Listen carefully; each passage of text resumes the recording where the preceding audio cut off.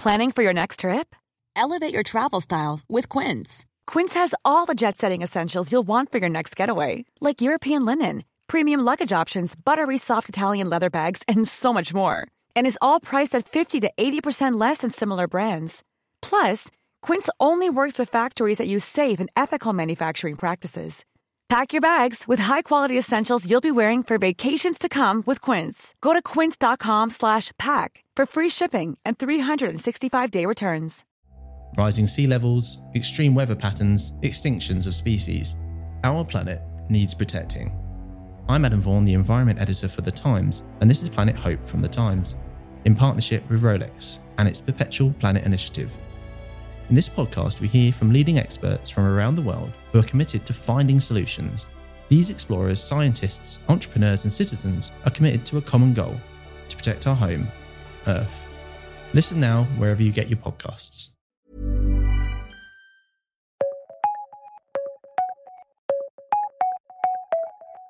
Welcome to The World in 10. It's your daily roundup of the biggest stories from across the world, written by our correspondents and contributors at the Times of London. I'm Jenny Barsby. And I'm Laura Cook. Coming up on today's podcast, we find out more about a devastating train crash in India and what may have caused it. Also, why elections in a small part of northern Kosovo are causing huge issues in the region. Plus, Eva Longoria, from desperate housewives to political activist. All that coming up in the next 10 minutes.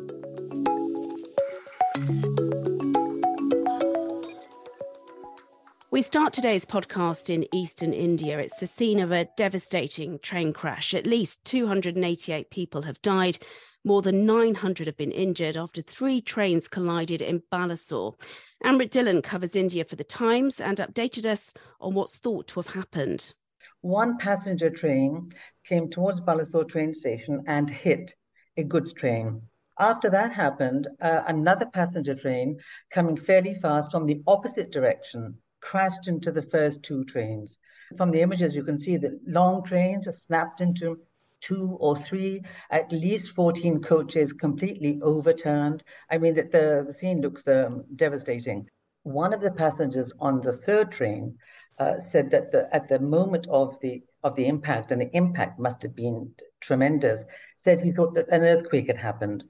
Some of the local villagers who came running to help said the sound sounded like a thunderclap. When they got there, those people who had survived were running around, covered in blood, shrieking. They said there were mutilated bodies all over. It was a pretty horrific scene. The number of dead is expected to rise, and today prayers have been said across India for the injured and families of those who've died.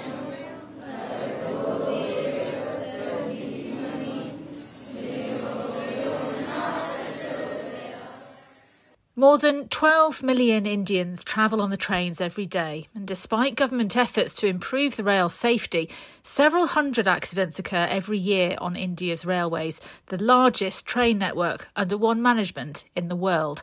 And Amrit told us the main issue is with the sheer number of passengers. Whenever an accident happens, it's usually either human error or it's faulty signalling equipment. One issue is that there aren't enough trains to meet demand, which is why the death toll is always very high whenever a crash happens, because the train is meant to carry 200 passengers. It will, in fact, be carrying 300 or 400, because poor Indians, who are the ones who use the trains, cannot get a ticket easily. You have to wait months to get a ticket. So they don't wait. So if they have to go somewhere, either for a holiday or for a funeral or for a wedding or to sit an exam, what they do is they just pile on. And 10 people will sit in a space meant for 5. The trains are absolutely overcrowded. India's Prime Minister Narendra Modi has now visited the scene. An initial government report has stated that a possible signal error led to the tragedy.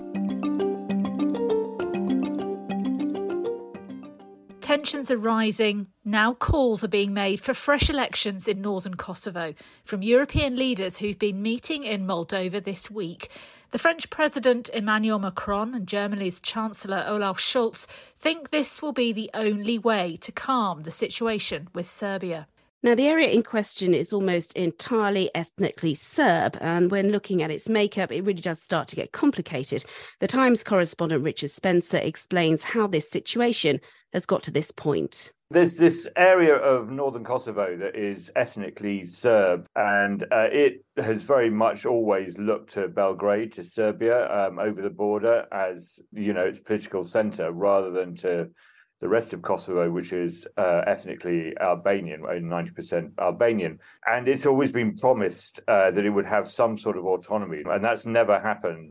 But, the country's carried on despite sort of lack of agreement about these things until now, when the main Serbian party boycotted these elections. Most of the Serbian mayors and councillors and so on have all resigned, and the government said the elections could go ahead. And then, so obviously the mayors that got elected were all ethnic Albanian. So you have 4 ethnic Albanian mayors of these districts who were voted on to quite ludicrously low figures, 100 votes to 75 in one case.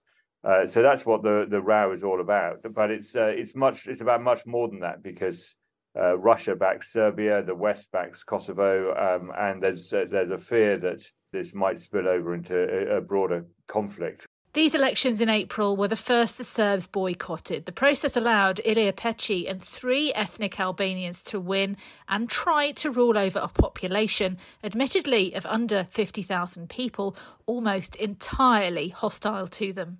Peci has told The Times he would rule for the whole district, Serbs and Albanians alike.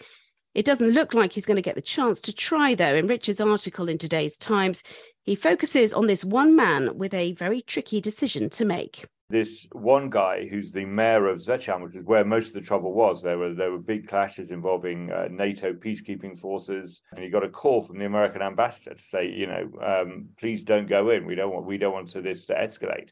He was elected with 114 votes. He's now back in his village, which is a tiny little Albanian village in the middle of this Serbian area. So he doesn't know whether to go back to work. It's surrounded by NATO peacekeepers and Serbian protesters, and he's sitting there up in the hills trying to work out what to do next. Today, the Turkish Defence Ministry has said that they plan to send commandos to Kosovo tomorrow and on Monday, and they've called for restraint and constructive dialogue to calm the situation, which could harm regional security and stability. And to get a greater understanding of this complex story, just head to The Times online, and Richard Spencer's article will give you a real insight into how it's unfolding.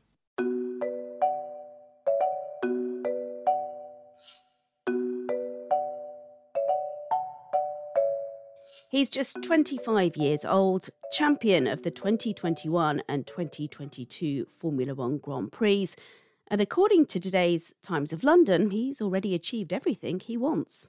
He is Max Verstappen, and in a wide-reaching interview with our chief sports writer Owen Slot, the Dutch-Belgian opens up about everything from childhood holidays with Michael Schumacher, Uncle Michael, as he calls him, and the time his mum, a successful go-karter, beat Christian Horner, the boss at Red Bull, in a race. It's an enlightening insight into this young man who followed his father into Formula One, but doesn't appear to see a long-term future behind the wheel, reiterating that in the driver's press conference ahead of this weekend's Spanish Grand Prix. My goal was to win a championship. I did that. Now it's about, just also enjoy the moment, what you're in. Of course, I try to win as many races as I can, but I've never really been someone who was trying to break records or whatever. But with 4 wins out of 6 so far this season, Max may well end up being crowned champion for a 3rd time, even if it's not something he's actually aiming for.